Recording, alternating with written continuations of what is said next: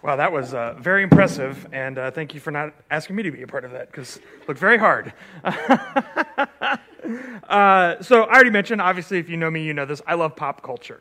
And I love analyzing pop culture, I love writing about pop culture, I love discussing pop culture. And a big part of that is because I think that when we look at popular culture, the popular part of it is what's interesting to me.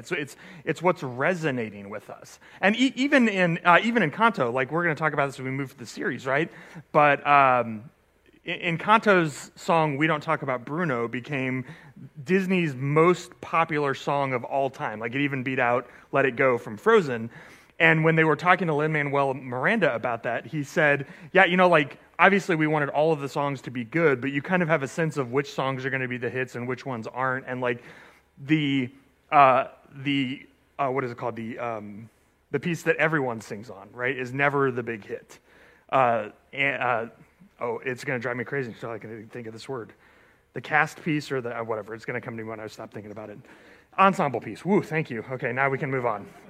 Okay, so the ensemble pieces are never the hits, right? It's always the solo pieces, again, like Let It Go and Frozen.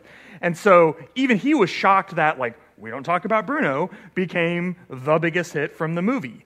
And I love that. I love that people create art, and obviously when you create art, you want it to be good, but you just never know what's going to strike a chord with culture and become something more than just a moment. It becomes kind of this new thing that becomes a part of the vocabulary of the culture.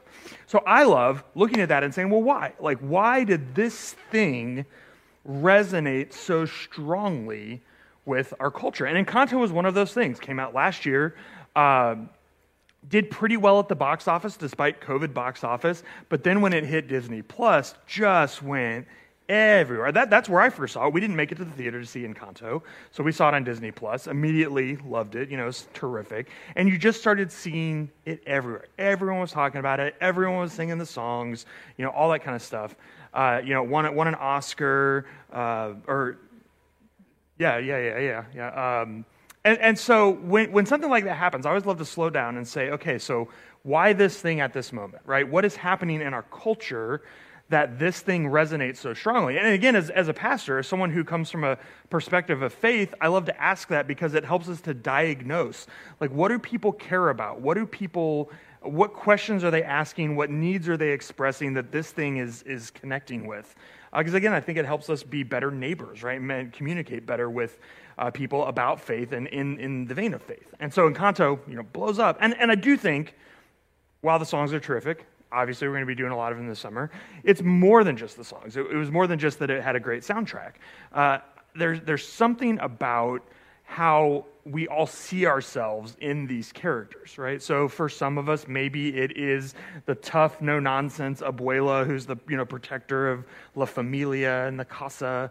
For some of us, I think maybe it's Mirabel, the peacemaker who's trying to keep everyone happy. Probably some of us feel a little bit like Bruno, who I know we're not supposed to talk about him, right? But maybe some of us feel like that ignored, overlooked, like you might as well be living in the walls.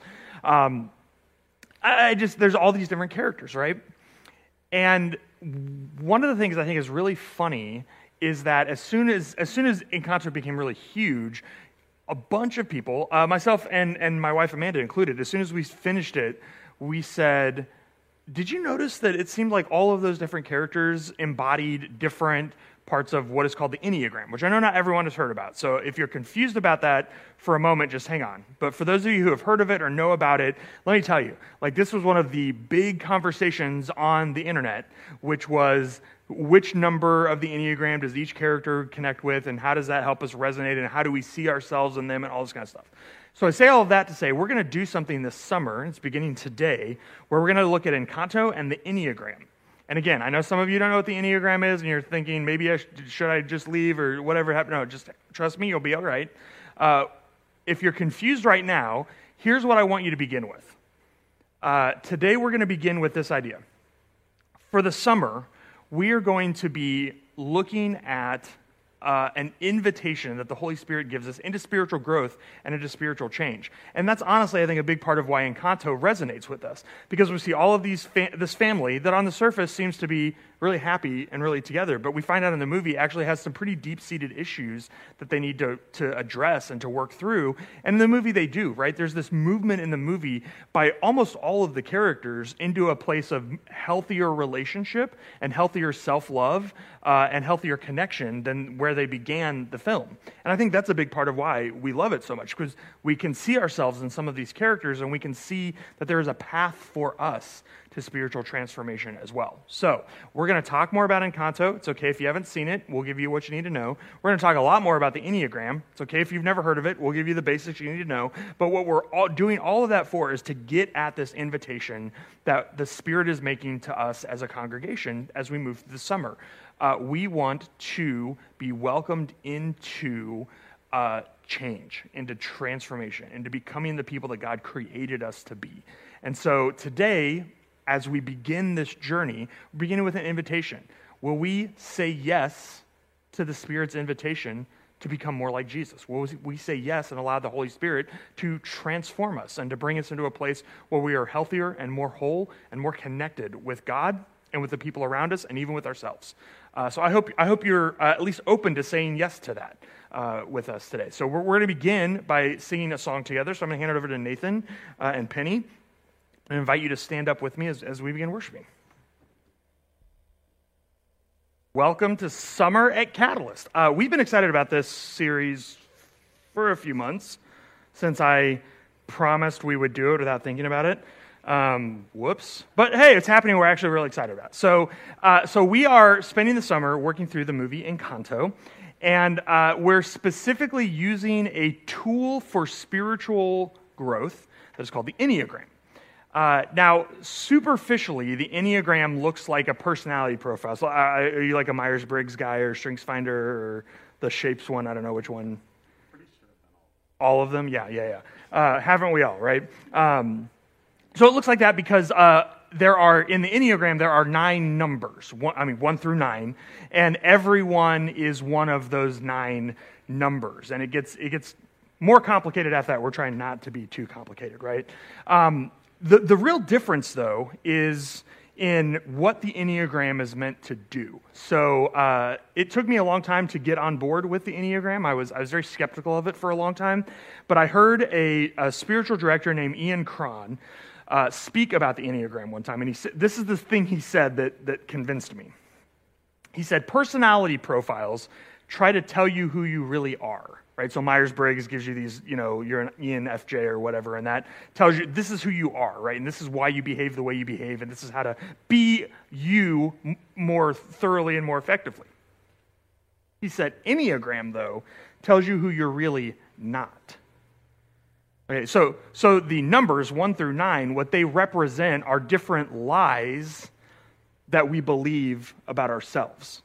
They represent different ways that we have tried to create a persona to protect us from the world around us. So this is an idea that theologians and spiritual directors call a shadow self. So it's not your real self. But we all, mostly for most of us, starts when we're kids, we encounter a world that is scary or hostile in some way. And so in order to protect ourselves from it, we create a persona, a false self, a shadow self.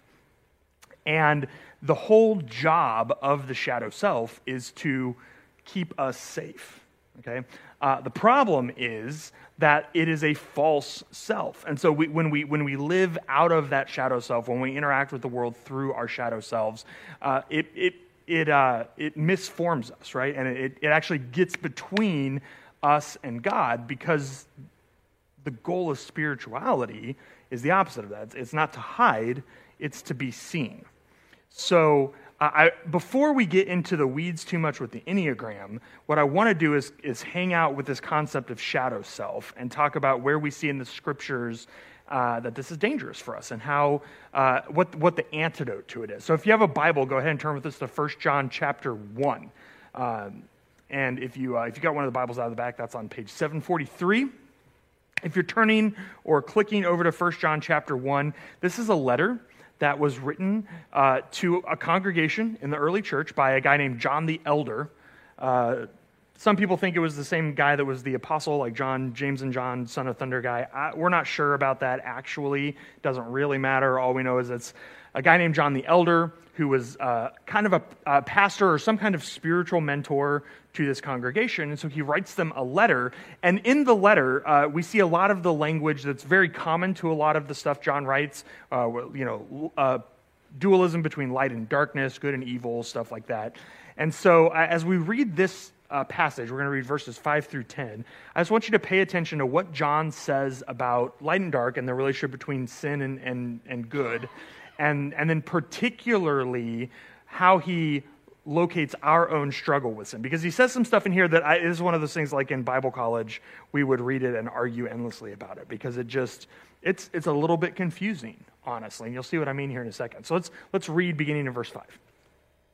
John says, "This is the message that we have heard from Jesus and now declare to you." Okay, this is it. This is the message. God is light, and there is no darkness in God at all. So we're lying if we say that we have fellowship with God, but go on living in spiritual darkness. We are not practicing the truth. But if we are living in the light as God is in the light, then we have fellowship with each other, and the blood of Jesus, his Son, cleanses us from all sin. Okay, so just right there, I want to pause, right? You heard it, right? God is light, and God there is no darkness. If we claim to have fellowship with God, but we're still living in darkness, then we're liars, right? So light, good, darkness, sin, bad, pretty straightforward. But it's that bit where he says, if we claim to have fellowship with God, but we keep living in the darkness, then we're liars, right? So that's where it feels like, is John saying that if we sin at all, then we don't have a relationship with God, right? And again, there are some kinds of Christianity that teach that. Like I went to a Assemblies of God church when I was in college for a little bit, and they like literally said, "Come get saved again," at the end of like in their altar calls, because they had this idea, well, if you sin, then you have fellowship with God anymore. You broke it, so you have to come back and get saved again, right? And this is kind of where that comes from. Obviously, I don't think that's what's going on here, so I want to keep reading. John says, "If we claim we have no sin, we are only fooling ourselves and not living in the truth." So there, right, John says, now look, we all sin, right? Everyone knows that. And if we claim we don't, then we're just fooling ourselves. We're not living in the truth. So if we confess our sins to him, then God is faithful and just to forgive us our sins and to cleanse us from all wickedness. If we claim we have not sinned, we are calling God a liar and showing that his word has no place in our hearts, right? So John comes down very firmly on the look, sin is a real thing, you guys. It's something that we all do. It's something that separates us from God, and it takes us out of the light. But what you see later, if you go on and read through 1 John, is not actually a big focus on sin. That's right here at the first part of the letter, and then it kind of fades into the background, because what John goes on to talk about is God's love for us. And how if, I don't know how many DC Talk fans in here from way back in the day, right? But if we walk in the light as God is in the light, then God cleanses us. So what John is doing in this letter is something I think is really helpful for us, actually, if we're going to really focus on doing this shadow work. John wants us to separate in our own minds our identity from our actions, okay? Because we have this in our mind that when we sin, we're sinners. And that's who we are, right? We're sinners. We're in darkness, and there's no hope for us.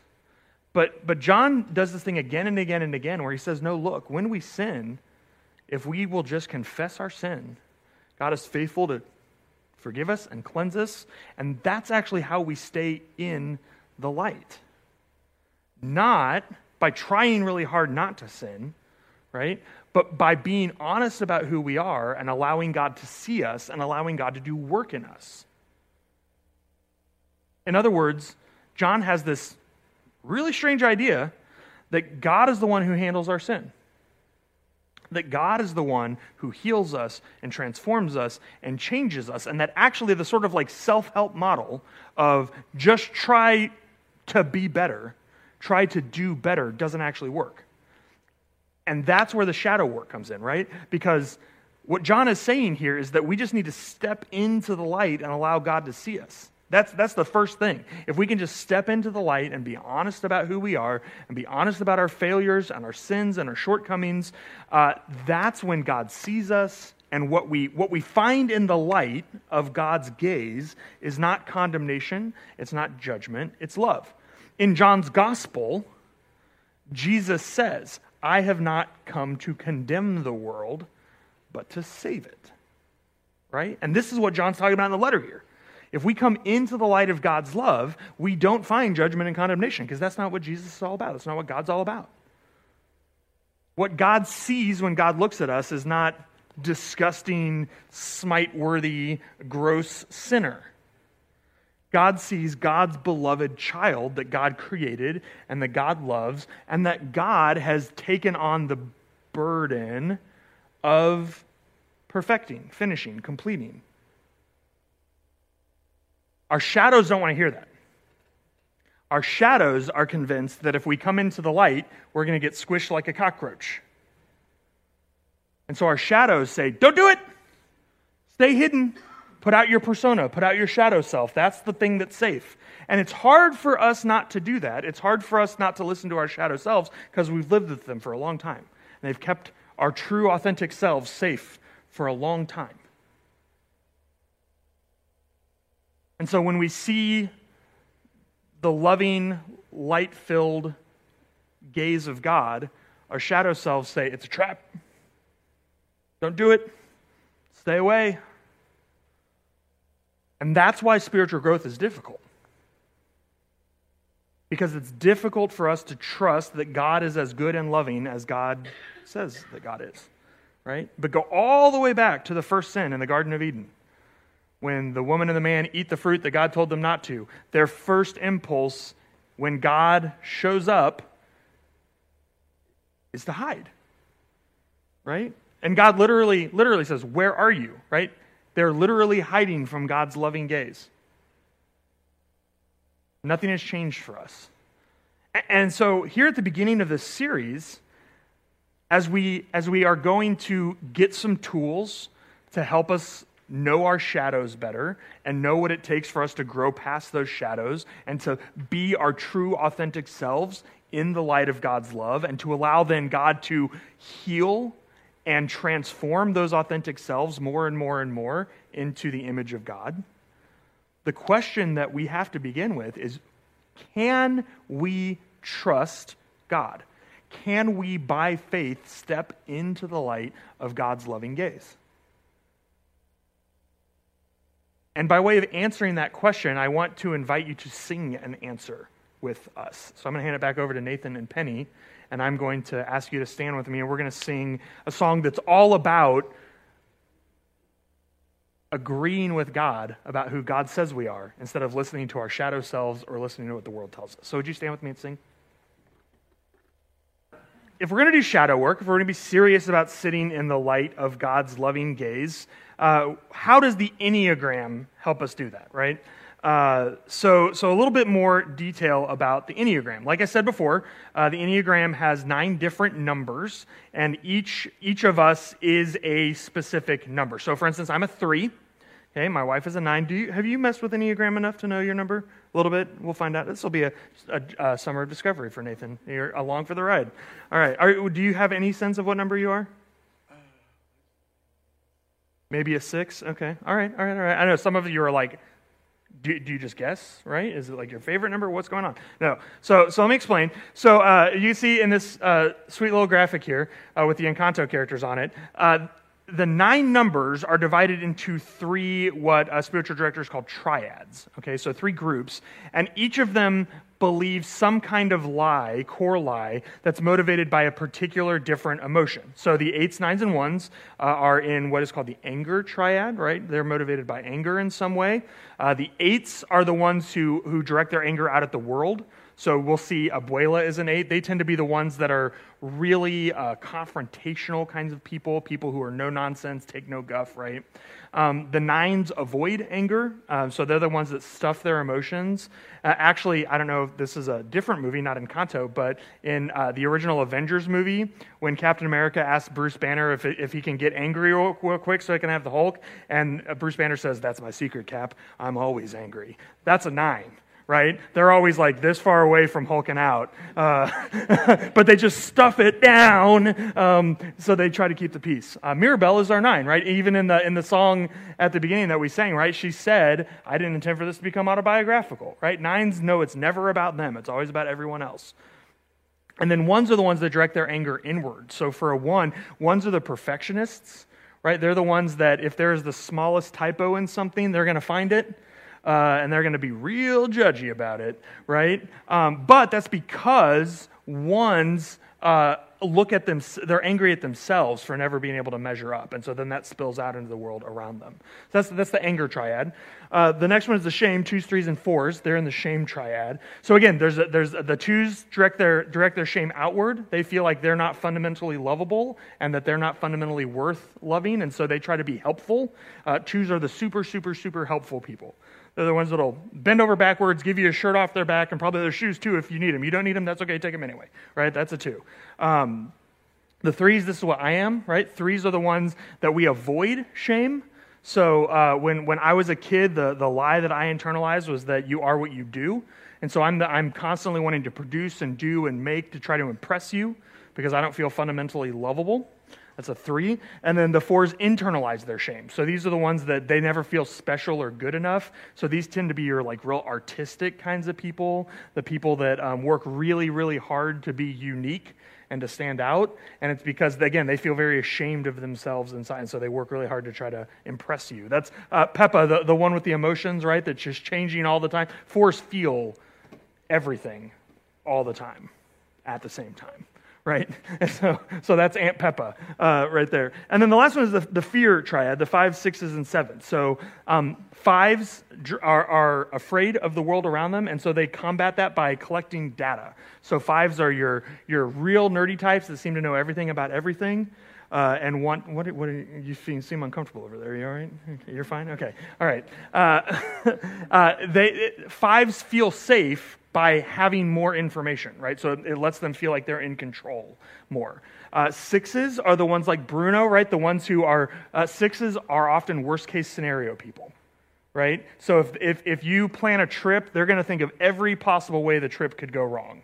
And then try to make sure that they plan for every possible eventuality so that it's going to be okay, right? That's how they avoid a scary world, right? Is if they can just plan enough. Batman actually is a classic 6, right? When he was young, you know this, right? You know Batman's parents got killed? Did you hear that? Okay. They made a couple movies about it. But then how did he respond, right? He became a person who is prepared for every kind of possible eventuality. And that's like his superpower is being prepared for everything and having a plan for it. Like that is a 6. That's Bruno, right? What does Bruno do in Encanto? He sees all possibilities. And then that actually alienates him from his family, right? Because they're like, Bruno, you are a huge bummer. Right? So that's a 6. And the last is 7, Camilo, right? Our 7s. 7s are afraid of their interior world. Right? They don't want to go deep. They don't want to live inside themselves. So they compensate by being the life of the party.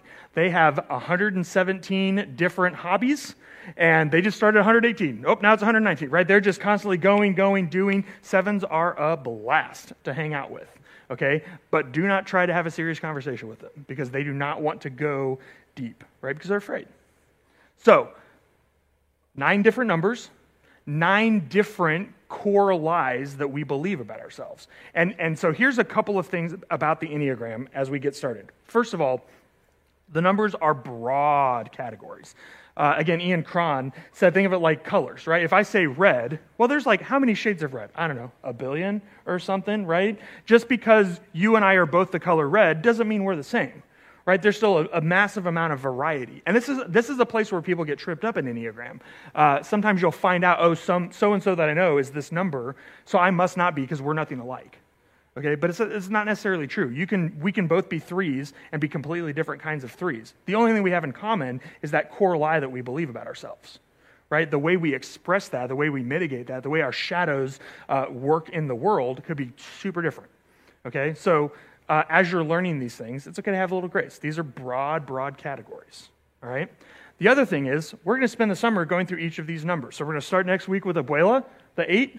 Why does Enneagram always start with 8? I don't know. Doesn't it make more sense to start with 1? Yeah, probably, but none of the books do that, so we're not going to do that. We're going to start with Abuela, the 8. It also helps because Abuela is like Abuela, right? She's in charge, so start at the top. But all of that to say, if you're not an 8, you might be thinking, well, this one doesn't really apply to me, right? And you're right, in a way, it doesn't, right? However, I guarantee you know an 8. And so one of the things that Amanda and I love about Enneagram is that it creates a tremendous amount of empathy. When I learn how other people see the world, and I understand why other people tend towards the kinds of unhealthy habits we all tend towards, but I understand like their motivations for that, it creates a tremendous amount of empathy in me for them. It gives me a lot more patience. It helps me be a lot more gentle. Amanda and I have all kinds of stories about how our marriage has improved since we've been doing Enneagram work, and she's understood better what it means that I'm a 3, and I understand better what it means that she's a 9, right? So our relationship has gotten better. When our C group did this, and we kind of went through the different numbers and tried to identify what each other were, I felt like it really brought us a lot closer because we were able to understand each other on a deeper level. So all of that to say, yes, you're only going to be one of these numbers. Okay, and that's a hard and fast rule. You can't be, well, maybe I'm like a half a 3 and a half a 7. You're not. Okay, that's not how it works. So if you're confused, that's fine. You don't have to have all the answers right away, but you're not like 50% 1 and 25% a 3 and a 25% a 7 or whatever. That's not how it works. You're one number, which means only one of these is going to be about you and the tools that you need in your spiritual formation to do your shadow work. That's true. But the other 8 weeks are going to be really valuable for us in community. Right? They're good for us to learn how each other works, to learn what each other's shadow work looks like, and to be able to spot how the Spirit is inviting each of us to grow. So I'm excited. Vanessa's preaching the 3 weeks, so I get to actually sit under someone else preaching my number, which I'm very excited about selfishly, but I'm also excited about all of the other weeks to get to learn how better to love all of the rest of you who are not 3s, even though 3s are the best, whatever. So that was a joke, by the way. You'll get that when Vanessa talks about 3s. It'll be really funny then, so put a pin in that and come back. Another thing that I just want to make everyone aware of is that in Enneagram, and I didn't believe this until because again, I heard about this for a long time before I finally decided to dive in. When we're going through the numbers, unless you're an 8 and we start with you, right? You're going to be like, oh, that's so interesting. I might know people who are an 8 and people who are a 9 and, people who are 1. Yeah. And then we'll get to your number and you'll be like, whoever this number is a garbage person and I can't believe they would even want to be alive right now. Or they would say, you would feel like I got up here and was reading your personal journal, right? When you start hearing your number discussed, it is deeply uncomfortable, okay? It creates feelings of shame and fear and anger, and you want to just run out the door, okay? That is because a light is being shined on your shadow self, okay? And shadows don't like the light. It's trying to hide. So it is going to wiggle around like an animal caught in a trap and do anything it can think of to try to get you to run out of the room. If you're reading an Enneagram book, it's where you want to throw the book across the room and be like, that book's obviously stupid. It doesn't know anything, right? I can't tell you. I didn't believe this until we started getting into Enneagram work, but that's how it happens. Folks who are live streaming, you're just going to like shut it off and like play Mario Kart or something. I don't know, right? People in here, you're going to be like, well, time for a bathroom break. See you never. And just like never come back, right? I say all that to say, anticipate that. Brace yourself for that. Understand that that's going to come. And then embrace that when it happens. Understand that what is happening in that discomfort is that the Holy Spirit is shining a light on your shadow self, and you're being able to see the ways that you have been living in falsehood. And the reason you feel so uncomfortable is because you are on the precipice of massive spiritual change. So just brace for it and then get ready to embrace it.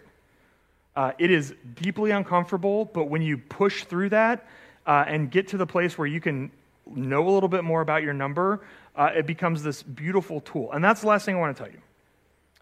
The Enneagram is a tool, okay? It's not, you didn't miss a book of the Bible. It's not like Second Enneagram 2 or something like that we are using that you've never heard of. It is a tool that believers throughout for several hundred years have developed as a helpful diagnostic tool, right? It's sort of like you don't need a stethoscope to detect your heartbeat, but it helps, right? And doctors use them because they're useful tools. Well, the Enneagram is a useful tool. If it gets too confusing and it just is doing more harm for you than good, just don't use it, right? That's what I say about all spiritual formation tools. If these things are not helping you look more like Jesus, just get rid of them, because that's what they're there for. At the end of the summer, I don't actually care whether you're an expert on the Enneagram. I don't care if you can name all 9 numbers. I don't care if you can draw a chart of all of your shadow work that you need to do. I don't care about any of that. The goal for this series is that by the end of the summer, you have tools that help you look more like Jesus than you do right now. That you are more awake to the Spirit's work in your life, and that you are more attuned to what the Spirit is doing. So I think that this tool is really helpful for that. And that's why we're doing it for the summer. Plus, Encanto is super fun, right? But if that does not prove to be the case for you, then by all means, don't keep beating your head against the wall just because everyone else is doing it, right? Spiritual formation. If it works for you, keep it. If it doesn't, chuck it. So finally, Encanto. You can probably tell from the graphics, right? I'm pretty sure that each of these different characters embodies one of these different Enneagram types. And so we're going to spend the summer going through one at a time and using the movie and the things that happen to these characters in the movie and the paths for growth that are charted out for these characters in the movie as a way to learn these things better and to reflect on them and to see them in our own lives and in the lives of the people that we love and that we care about. So I think it's going to be a lot of fun. And I'm really excited about it. Nathan is slightly less excited about it because he has to do all the songs. And I was like, well, I'm just going to do sermons, so sorry. I'm kidding. No, he's going to do a great job. We're very excited about this series. What I want to do is, by way of bringing us to the table today, is just, again, we're at the beginning of this, right? We start next week with Abuela and start moving through the 8s and then through the 9s and the 1s and beyond. What I want to do today is invite you. Are you ready to spend this summer learning how the Spirit is at work within you and within the congregation? Are you ready to listen? Are you ready to watch? Are you ready to learn? I hope you are. So I want to invite you to the table this morning. I want to invite you to participate in this time of reflection with us. And we're going to begin in our prayer of examine. We're actually going to begin with asking this very simple question that is at the same time one of the most difficult questions that we ask, and that is, are we receiving God's love? Right? What are the barriers in our life to sitting in God's loving, light-filled gaze? What's stopping us from doing that? Because that's where all of our work of spiritual formation begins. Can we allow God to see us?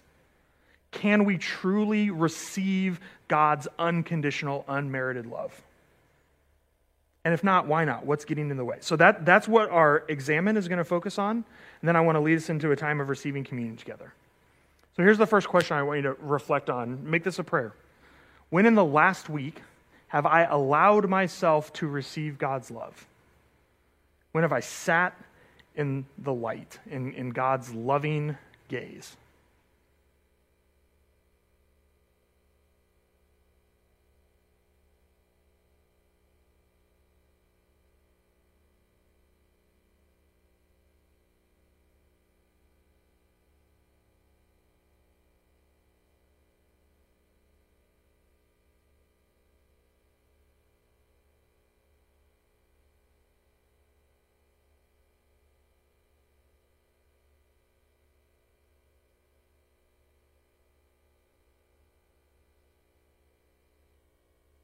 Now, what has been a barrier to God's love in the last week?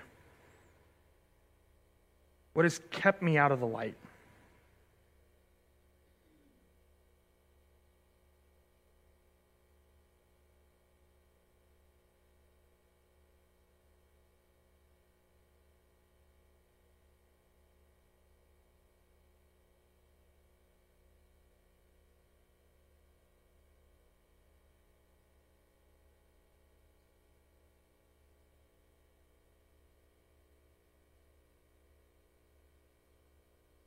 How might those barriers show up in my life this week?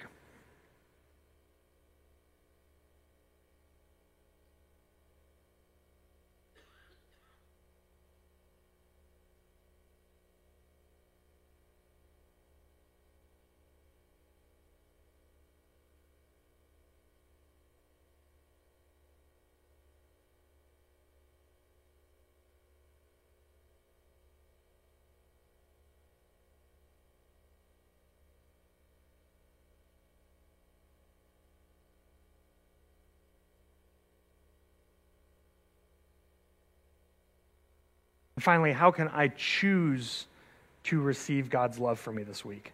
What can I do to step into that light, to sit in God's loving gaze?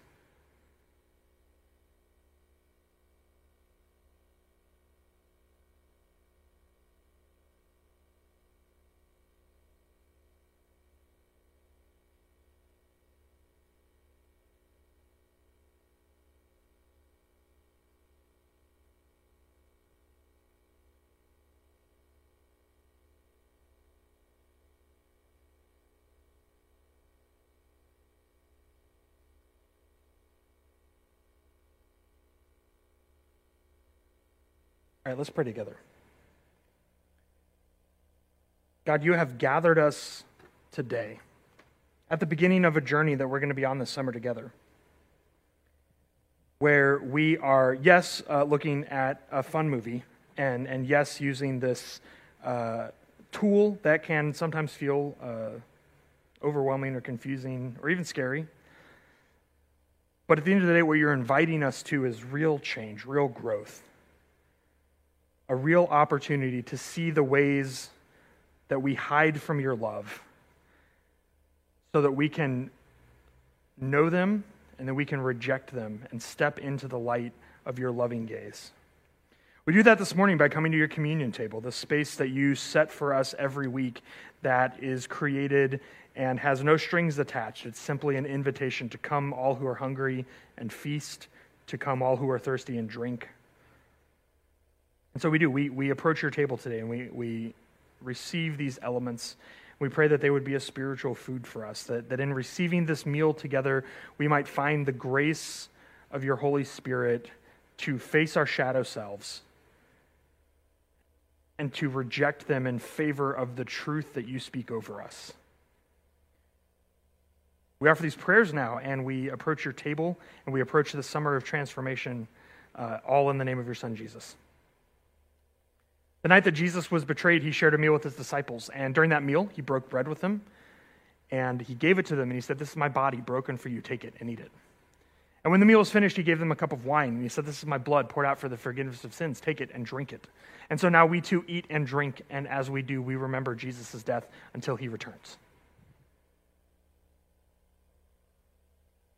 Catalyst, I know that doing shadow work can be really scary, because our shadows want to hide. It's easy for us to believe that it's safer to stay where we are and as we are. But as Encanto showed us, just because things seem calm on the surface, that doesn't mean that they're good.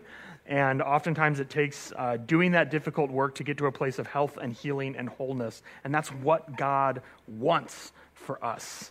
And so if we will be faithful this summer to stay in the loving light of God's gaze upon us, then I promise you that God will do good things in us and among us. And I know that's true because God is faithful to God's promises. And God is the one who takes full responsibility for completing the work that God began in us. So as you go now, would you go with confidence that we can approach the journey that we're on this summer, knowing that the Spirit is with us and enabling us to be more than conquerors, as Paul says in Romans. Go in the grace and peace of the Father, the Son, and the Holy Spirit, and we will see you next week.